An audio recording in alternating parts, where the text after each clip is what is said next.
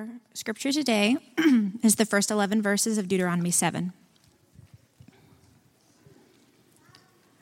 When the Lord your God brings you into the land that you are entering to take possession of it, and clears away many nations before you, the Hittites, the Girgashites, the Amorites, the Canaanites, the Perizzites, the Hivites, and the Jebusites, 7 nations more numerous and mightier than you. And when the Lord your God gives them over to you, and you defeat them, then you must devote them to complete destruction. You shall make no covenant with them, and show no mercy to them. You shall not intermarry with them, giving your daughters to their sons, or taking their daughters for your sons, for they would turn away your sons from following me to serve other gods. Then the anger of the Lord would be kindled against you, and he would destroy you quickly. But thus shall you deal with them. You shall break down their altars and dash in pieces their pillars, and chop down their Asherim and burn their carved images with fire. For you are a people holy to the Lord your God. The Lord your God has chosen you to be a people for his treasured possession out of all the peoples who are on the face of the earth. It was not because you were more in number than any other people that the Lord set his love on you and chose you, for you were the fewest of all peoples. But it is because the Lord loves you and is keeping the oath that he swore to your fathers, that the Lord has brought you out with a mighty hand and redeemed you from the house of slavery, from the hand of Pharaoh, king of Egypt. Know, therefore, that the Lord your God is God, the faithful God, who keeps covenant and steadfast love with those who love him and keep his commandments to 1,000 generations, and repays to their face those who hate him by destroying them.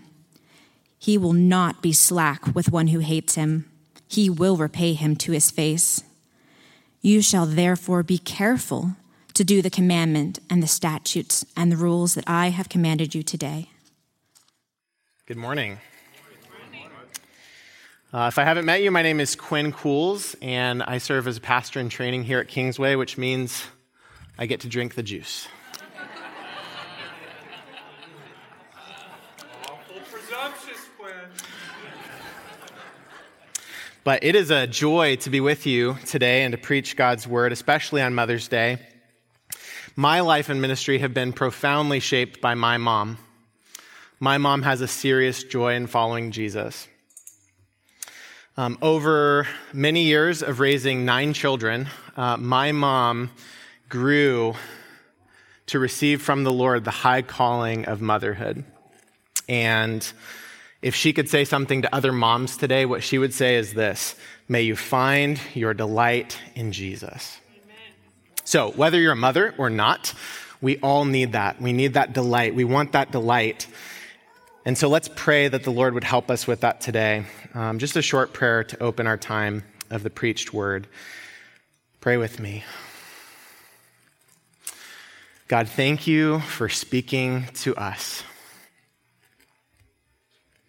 Help us to not take that for granted, that you speak to us.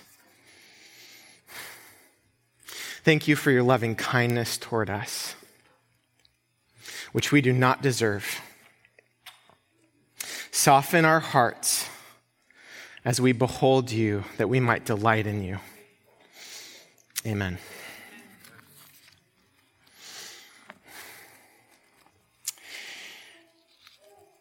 On October 18th, 2022, the Golden State Warriors basketball team tipped off the NBA season by defeating the Los Angeles Lakers by 123 points to 109 in their home arena in San Francisco, California. And if you don't know, the Warriors are led by a generational talent, the most prolific shooter in the history of basketball, Stephen Curry.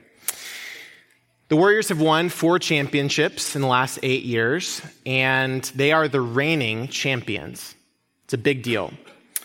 The Los Angeles Lakers, on the other hand, started off the year by losing that game to the Warriors.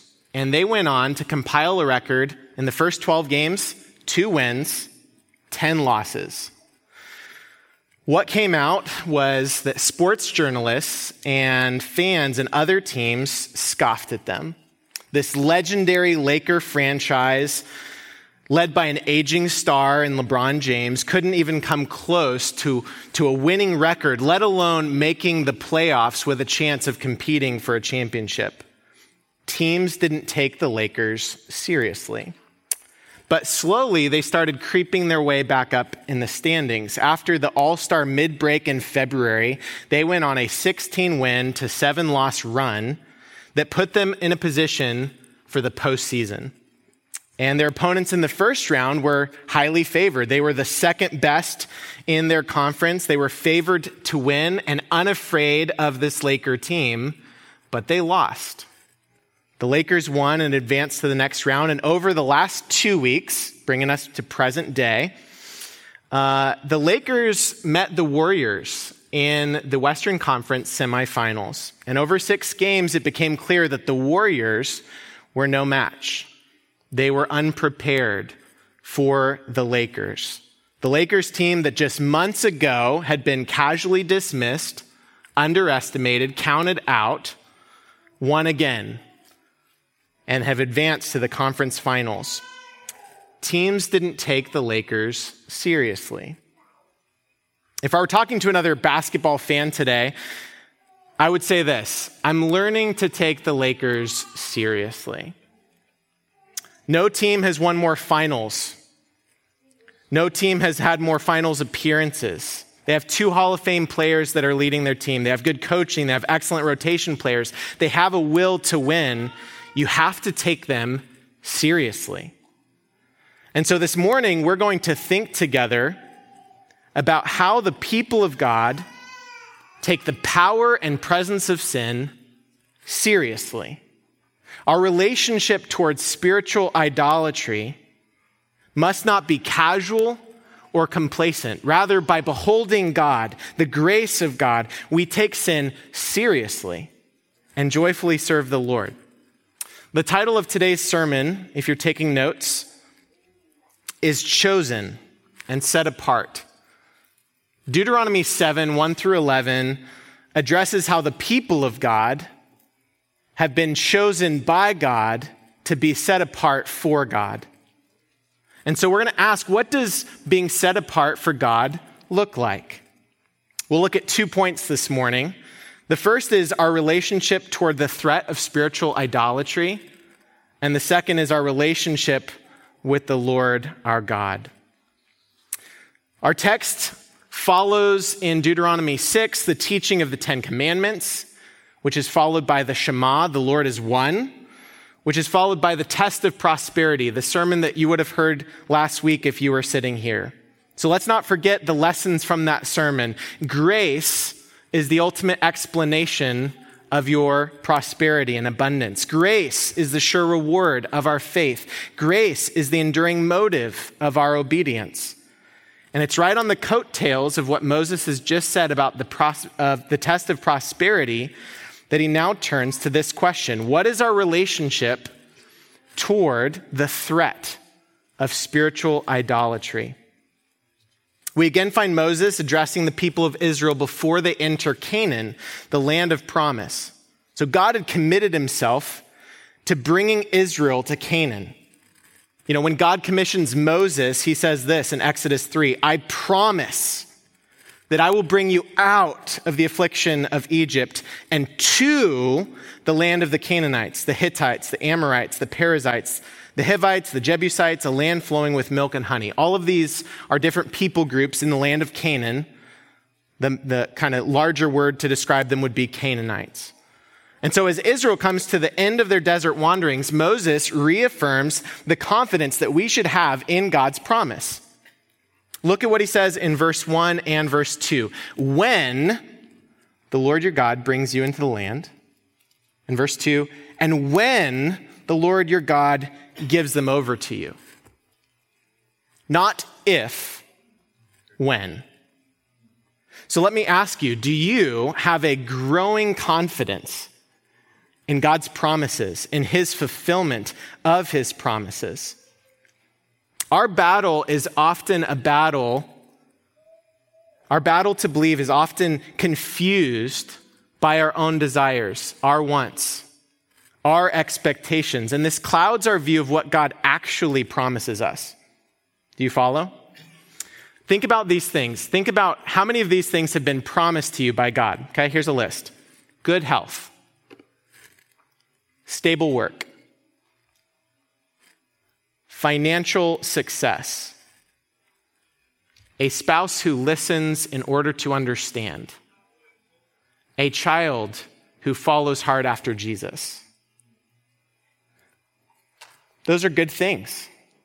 Those are excellent things. Those are wonderful things. And when those things are taken away, our confidence in God wavers. Why? Perhaps we find that our faith is tied more to our expectations, our desires, and not to God's very promises. So let Moses guide you to know God's promises and to fight to believe that he will be faithful to those promises. It's not if, but when Israel will enter the land. And we can relate to Israel's fight for faith. When Israel first arrived on the shores of Canaan, they knew the promises of God. But they found that their confidence, it was wavering. Right? They looked at the people and the overwhelming prospect of entering the land and defeating their enemies and establishing a new life there. And it was too much for them. It was beyond their power, and their faith wavered. Because why? Why? Because their faith was not resting in the Lord. Their faith was resting in their own power. So who brings them into the land? Look at verse 1 and 2. When the Lord your God brings you into the land, verse 1, and when the Lord your God gives them over to you, verse 2, our confidence cannot be in ourselves. Our confidence, our faith is in the God who delivers. He delivers and delivers and delivers. So friend, when the Lord makes a promise, he fulfills a promise. So know his promises. Trust his promises will come to pass because it is the Lord your God who completes the work. And what is the work that is going on here in this text? What is the work at hand? It says in verse 1 that the Lord your God brings you into the land, and he clears away the nations before you. And the Lord God gives them over to you, verse 2. And Israel must defeat them to complete destruction and defeat them and shall not show mercy to them. Judgment has come to Canaan. God, in his sovereign authority as the creator, the judge of all the earth, clears away and destroys the Canaanites in judgment. That's the prospect here. And that's sobering. There's something about judgment that offends our sensibilities, at least some of us. The words show them no mercy. Did you catch that? That strikes us as unreasonable, unfair. You might ask, is God not merciful? It's a fair question. But let's think through this together. How has God clearly revealed himself to Moses and the people of Israel? Most clearly, Exodus 34 is the most repeated verse in all of Scripture. The Lord passed before Moses and proclaimed, the Lord, a God merciful, gracious, slow to anger, abounding in steadfast love and faithfulness, keeping steadfast love for thousands, forgiving iniquity and transgression and sin. Don't stop there. But who will by no means clear the guilty, visiting the iniquity of the fathers on the children and on the children's children to the third and fourth generation. What do we need to know about God? He is eager to show us mercy and grace and to be patient toward us and to be kind toward us and to be faithful toward us and to forgive us. But don't stop reading halfway through in his revelation of himself. He will judge the guilty and reconcile all wrongs. What do we need to know about ourselves? If that's God, who are we? Of Israel, God says that you're a stiff-necked people. But it's not just Israel, it's all of us, right? God's word says, surely there's not a righteous man on earth who does what is good and does not sin. And Paul makes it clear that like the rest of mankind, we were deserving of wrath, objects of wrath, by nature deserving wrath, and we are without excuse. In Adam's fall, we sinned. All. Each of us bears the guilt of sin, not just in our conscious words and attitudes and actions, but by our very nature. We carry sin and the guilt of sin. And without a substitute to atone for our sin will be reconciled in our judgment. And this is the judgment that falls upon the Canaan people who rebelled against God. And I wonder what your response is when you hear that about God, or when you hear that about yourself, right? When you hear that God has revealed himself to be the judge of all things, that he is just, that he has recompense, that he will repay. Maybe in your heart you say no. I don't like that picture of God. And if that's you, friend, understand something. You don't know who God is. You don't know who you are. God is the all-glorious one who has revealed himself. This is how he has revealed himself. He is true in all that he says. And who are we? This is true in all that he says. The Holy One judging sinners for their sin should not offend us, but sober us and cause us to take our sin seriously.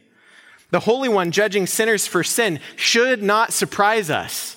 What should astonish us and amaze us is that God is gracious and merciful to any of us. Amen.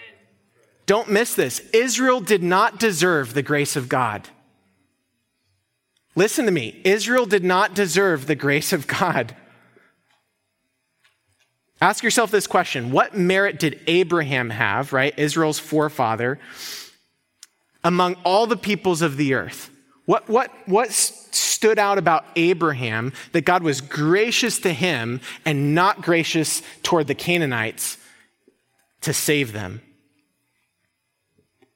Joshua 24 tells us from God's perspective what's going on here. Long ago, your fathers lived beyond the Euphrates. Terah, the father of Abraham and Nahor, and this is the key phrase, and they served other gods. And then I took your father Abraham from beyond the river and led him through all the land of Canaan and made his offspring many. Abraham's father was just like the Canaanites, just like you and me.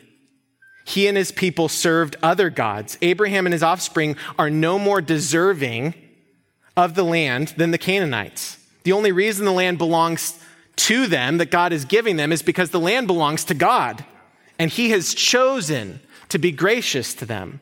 So Deuteronomy 10, just a few chapters ahead when Moses is teaching, he says, behold, to the Lord your God belong heaven and the heavens of heavens, the earth and all that is in it. It's no injustice. Here's the point. It's no injustice on God's part to judge sinners for their sin, as he anticipates doing here. But the grace of God should amaze us. Here in Deuteronomy 7, God graciously prepares Abraham's offspring as they arrive to the land of promise, and he gives them two instructions here that I want to call out. He says, you make no covenant with them, verse 2, and you shall not intermarry with them, verse 3. So why is God so serious about these prohibitions? What's the big deal? Well, it's not just that he has judgment in store for a pagan people. If that's what you're reading and that's the end of it, you're missing something, okay? He's guarding his people from something.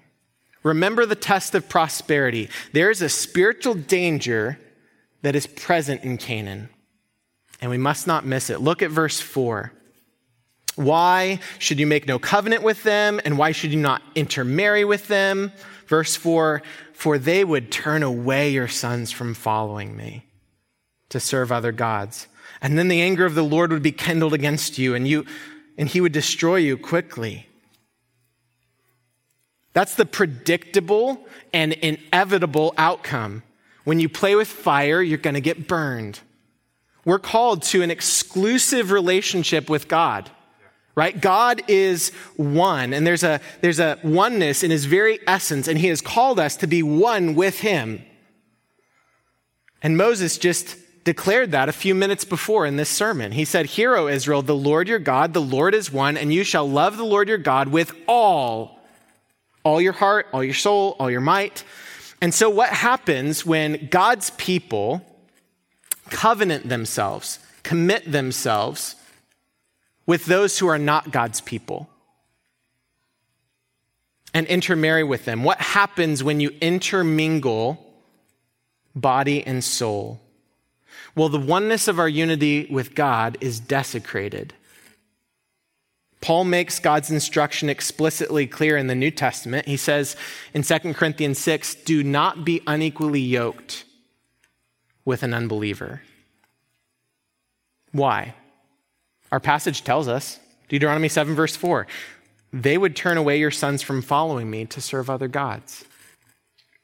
So let me give you a scenario. Maybe you're single and you're looking for someone to date and perhaps marry. And you meet someone that you might like to spend some more time with, but you learn that they do not walk in obedient faith to Jesus. So the question is, what do you do? Do you participate in a dating relationship or do you not? Well, remember, they would turn you away from following me to serve other gods. So in matters of Christian living, we have these bright line issues, right? What is right? What is wrong? What is good? What is evil? Very clear biblically, right? We all understand this. On the other hand, we have some issues that are related to Christian liberty, right? There's not a clear bright line, so we have to apply some discernment, some wisdom, and we call them wisdom issues. So here's the question. Is dating an unbeliever a wisdom issue? For the sake of your soul, say no. That's the point here. Finding the right kind of person to marry and date is not easy. I'm not saying that. I'm not even saying that it gets easier with age. I think it gets harder. But perhaps you've dated other believers and you haven't found the one, right? Or maybe there just aren't other single believers, people who are running hard after Jesus in your age group, in your community right now. And so if you're not careful, subtle justifications will start to set in, right? God doesn't want me to be alone. Oh, God prohibits marrying an unbeliever, not dating an unbeliever. I feel this is good for me. This is true not just for you if you're a single considering marriage, by the way. This is for you as a parent, dads and moms. When you're considering the relationships that your young people are entering into, you need to think very seriously about what is good. What does God define as good for your son or daughter? Because do you hear the serpent's deception in these subtle justifications? Did God actually say? And where the word of the serpent deceives, the word of the Lord guards us. Because they would turn you away from following me, he says, to serve other gods. So what's the point? In our basketball illustration, take the Lakers seriously. Take the danger of spiritual idolatry seriously. We must not presume upon God's mercy, because if we turn away from the living God, then the anger of the Lord would be kindled against us and he would destroy us. But God has shown us mercy and graciously guarded us from spiritual idolatry. We are not passive bystanders. We are active participants in this guarding against temptation and sin. You need to get in the game. If you're not in the game, get in the game. Look at verse 5, which closes this section. This is how God instructs Israel to get in the game.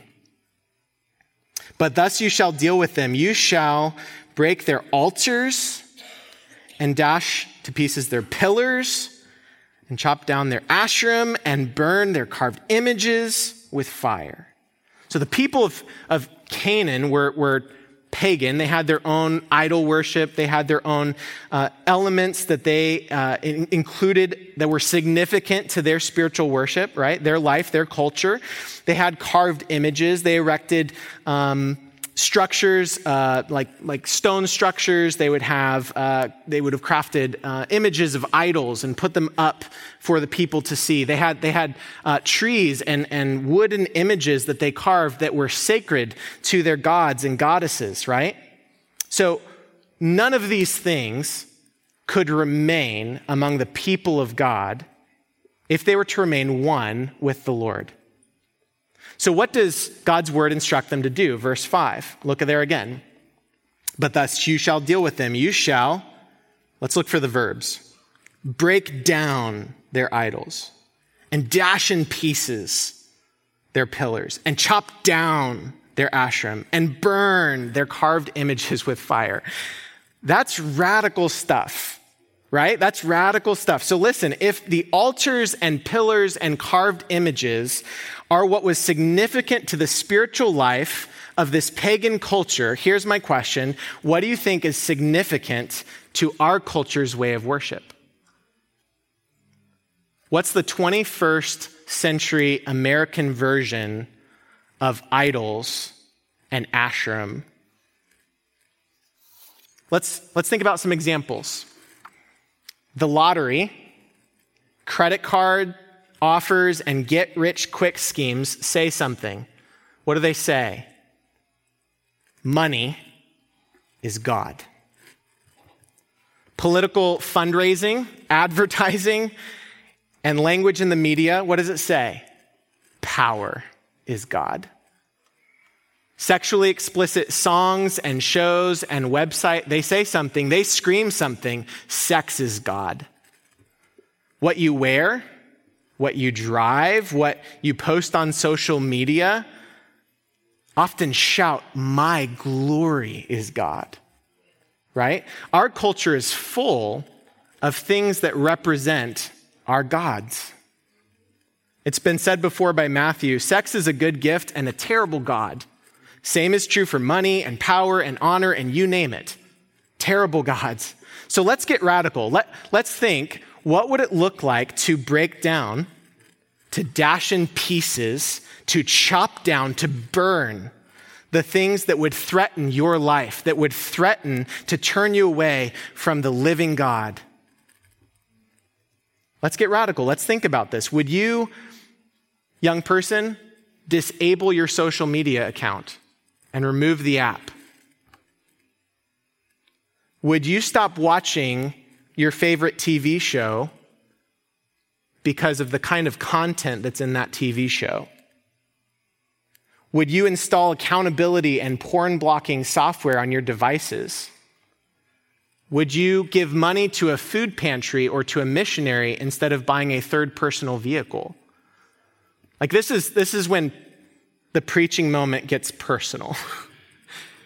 And that's what I'm trying to do, because that's exactly what God's doing through Moses here. He's preaching a sermon and he's saying, we have to get radical about this.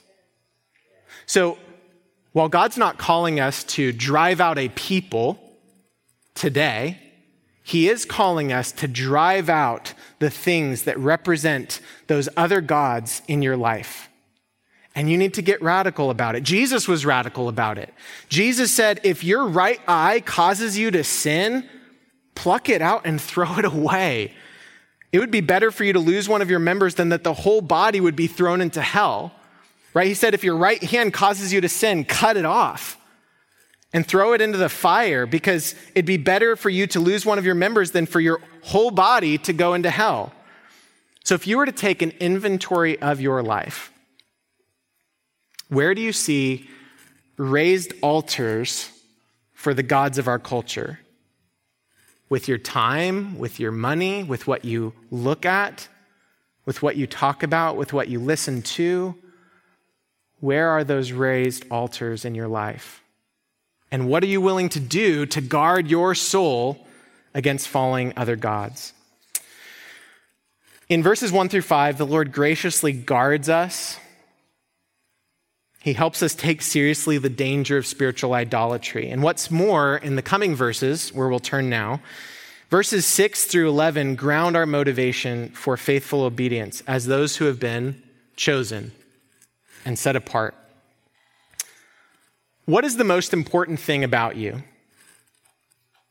In a Twitter bio world where you're only given 160 characters to give a definition of who you are, you might describe yourself as the husband to Christy, the father to Porter and Charlie, a pastoral resident at Kingsway. Okay, that's strangely, weirdly personal.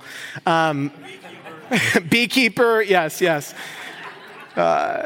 But you might list your associations and roles and education and things like that, because these things say something about who you are, your identity, what you've been shaped to be. But if you were to peel back the onion on all of those different roles and education and responsibilities and whatever that may be, what's at the core of who you are? Who are you? What's the most important thing about you? If you're a Christian, verse 6 gives us the answer. Look there. For you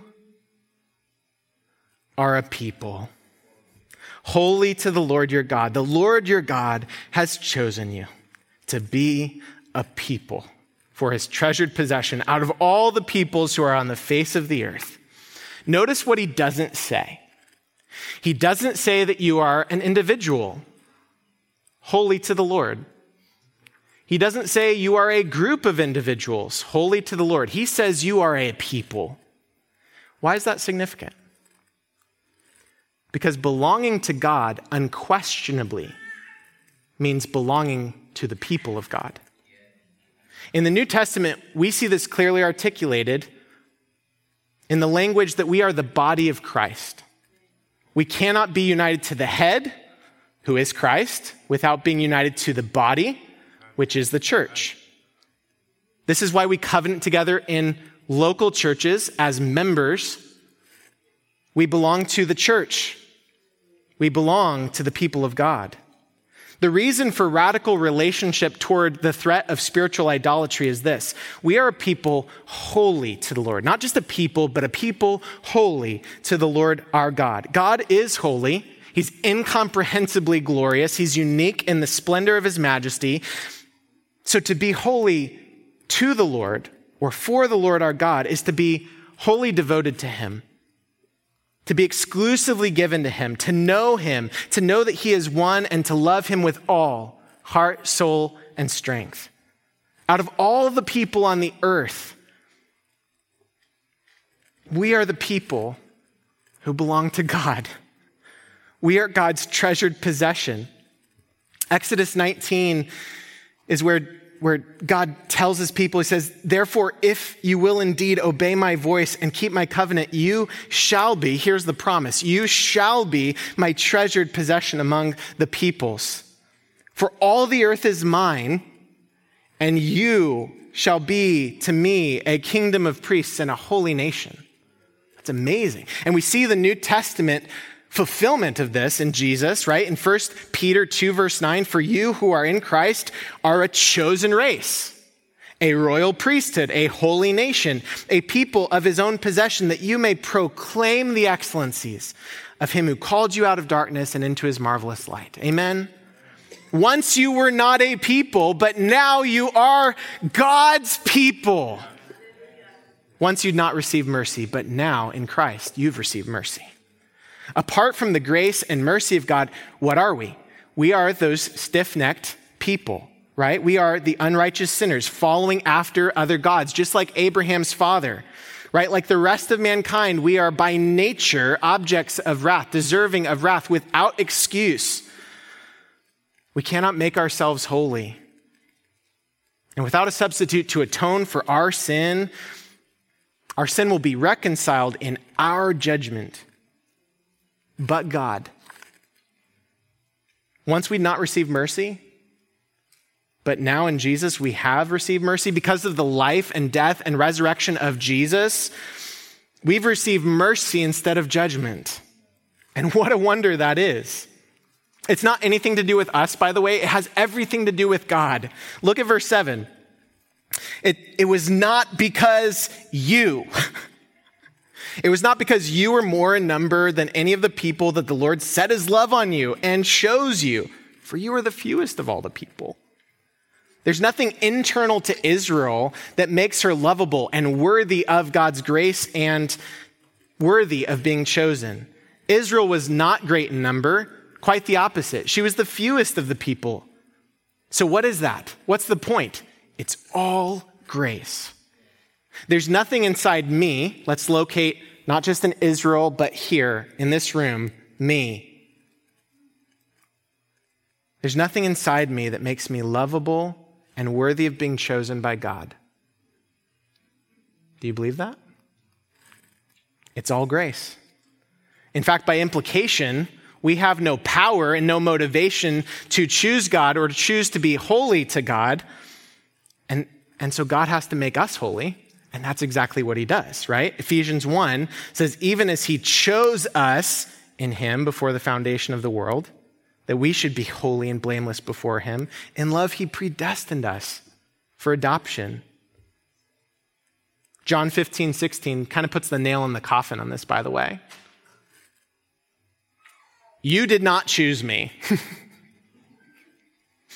I chose you.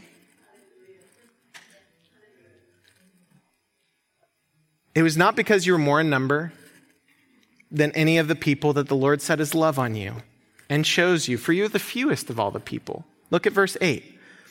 But it is because the Lord loves you and is keeping the oath that he swore to your fathers, that the Lord has brought you out with a mighty hand and redeemed you from the house of slavery, from the hand of Pharaoh, king of Egypt. This is the hinge point of the whole message. Why does God show us mercy and grace in Christ? Because he loves you. You know your struggles, you know your weaknesses, you know your temptations, you know your sin. And there might be times late at night when your mind just runs and reminds you of all the ways that you've failed. You may feel, in fact, that you are the least deserving of all the people, and this is good news. To you, God has shown you mercy and grace because he loves you. Because he loves you. Not because of your good behavior or what you bring to God, but because he loves you. I love standing up here and looking in people's eyes and being able to tell them, God loves you. That's an amazing opportunity. Because he loves you and is keeping his oath. God has made an oath-bound promise ever since his promise to Abraham, his covenant with Abraham. Before Israel crossed the Jordan River into Canaan, generations before, he made a promise, an oath. And God takes that really seriously. All the way back in Genesis 15, we read that on the day that the Lord made a covenant with Abram, saying, to your offspring, I give this land. From the river of Egypt to the great river, to the river Euphrates, and on it says. God reaffirmed this covenant and added specific promises to deliver his people out of slavery in Egypt from the hand of their oppressors. So to Abraham and to his offspring and to Moses and to this generation that hears this message from Moses, God has made covenantal promises. But here's the thing. Israel has totally failed their end of the deal, right? Right? Two examples. The golden calf situation. Like God brings them out of Egypt and then almost immediately afterward, they're making a golden idol to be some sort of representation of what has saved them, right? That's craziness, right? Or the second one, when they first came to the shores of Canaan, The spies came back, and what was their report? God said, go, and they said, we're not going to go, right? He said, go, and he said, we're not able to go up against this people, for they are stronger than we are. Right, because it's the Lord that brings you. It's the Lord that will drive out that people. It's the Lord that will complete this. It is the Lord's oath to you. Believe his promises. Israel, Kingsway, Christian. So one commentary puts it this way. Although by reason of Israel's neglect and breach of covenant, he might have been released from his obligations to Israel, yet God continued to be faithful. So here's the beauty of the grace of our God. When we are faithless, he is faithful, right? What is Israel's greatest story? The greatest story in the people of Israel is the Exodus, right? The Exodus out of Egypt. And we see this right here in verse 8. The Lord has brought you out with a mighty hand and redeemed you from the house of slavery, from the hand of Pharaoh, king of Egypt. That's the greatest story for the people of Israel. What is that story for us as Christians? It's the greater Exodus, the greater deliverance, the greatest redemption, the greatest fulfillment of this. And it's found, I love Colossians 1. You could go so many places in the New Testament, but Colossians 1 says it so plainly. He has delivered us from the domain of darkness and transferred us to the kingdom of his beloved Son, in whom we have redemption, the forgiveness of sins. So what is your story as a Christian? What's the most important thing about you? If you were to identify what's at the core, if you had one story to tell with your life, what would that story be? It's found here in verse 8. He redeemed you from the house of slavery. That's the most important thing about you if you're a Christian. But what if you're not a Christian today? You might be joining us today with family or with a friend, or you might be a young person who's growing up with parents who love and follow Jesus, but that's not you, at least not yet. What do you need to know about God? What do we all need to know about God at this point in time? Look at verse 9. Know, therefore, that the Lord your God is God, the faithful God, who keeps covenant and steadfast love with those who love him and keep his commandments to 1,000 generations. Yahweh is God, the one true God, the living God, the God who created and sustains the world, the God who created and sustains your life and breath. That very truth makes a claim on your life. You are not your own. So know, therefore, that God is God. Sex is not God. Power is not God. You are not God. God is God, and he is the faithful God. He keeps his promises. When he says he will pick up that gallon of milk on his way home from work, he will do it. He will not forget it. He will fulfill his promises. His steadfast love, his loving kindness is toward us in Christ. So much of our lives get entangled with the lust of the flesh and the lust of our mind.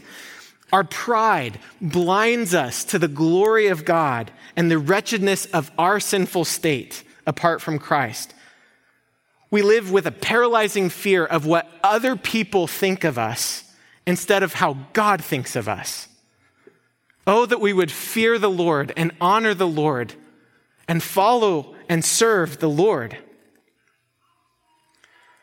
Kingsway, you are known, hope you know this, as a church that takes following Jesus seriously. Somebody told me that just this week.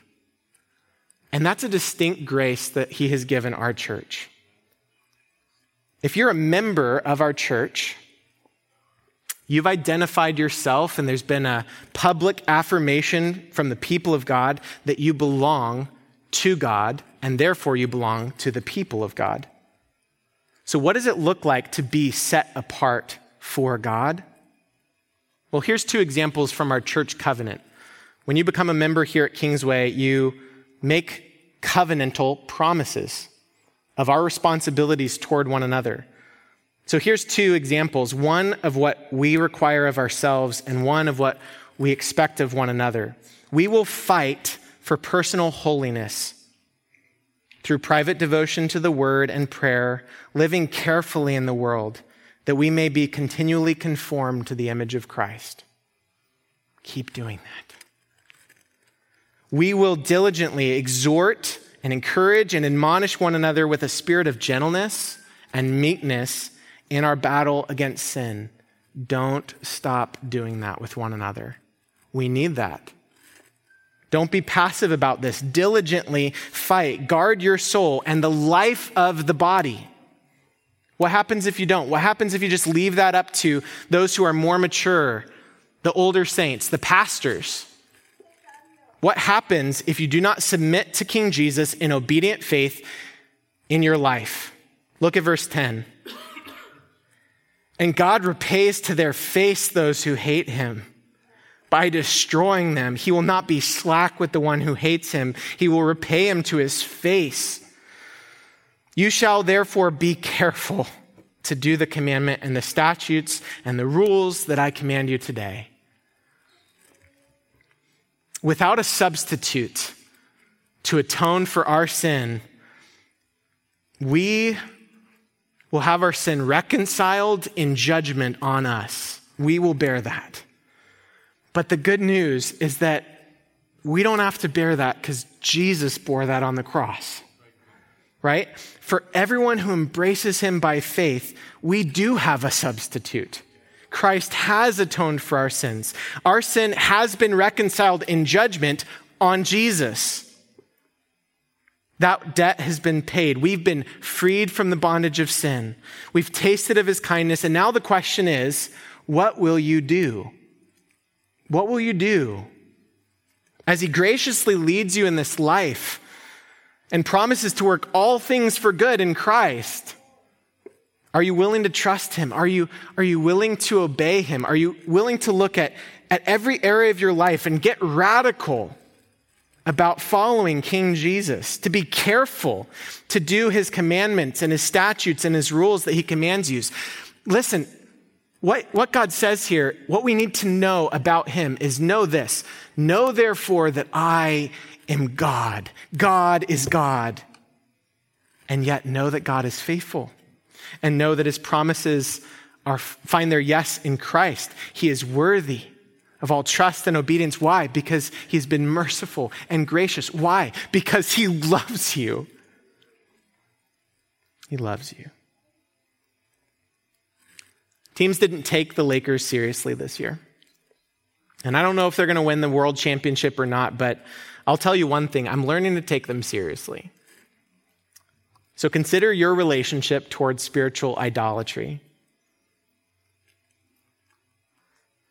Is it casual?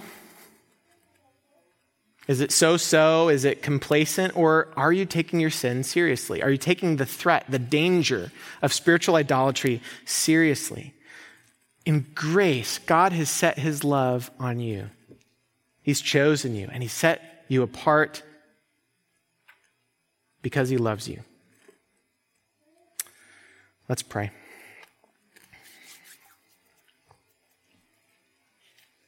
God, you are glorious in the splendor of your holiness. Thank you for speaking to us this morning by your word. Forgive us for not taking the threat of spiritual idolatry seriously. God, I pray that you would show us, expose in our lives the areas that threaten spiritual idolatry, where we are in danger, and soften our hearts to see temptations and sins. God, more than anything, we want to leave this morning thanking you for your provision of Jesus, who bore your perfect judgment of our sin on the cross, that we might receive the flow of grace and mercy from your hand, your feet, your side. Help us to remember our story, your story. Just as the old hymn goes, ever since my faith I saw the stream, thy flowing wounds supply, redeeming love has been my theme and shall be till I die. Amen.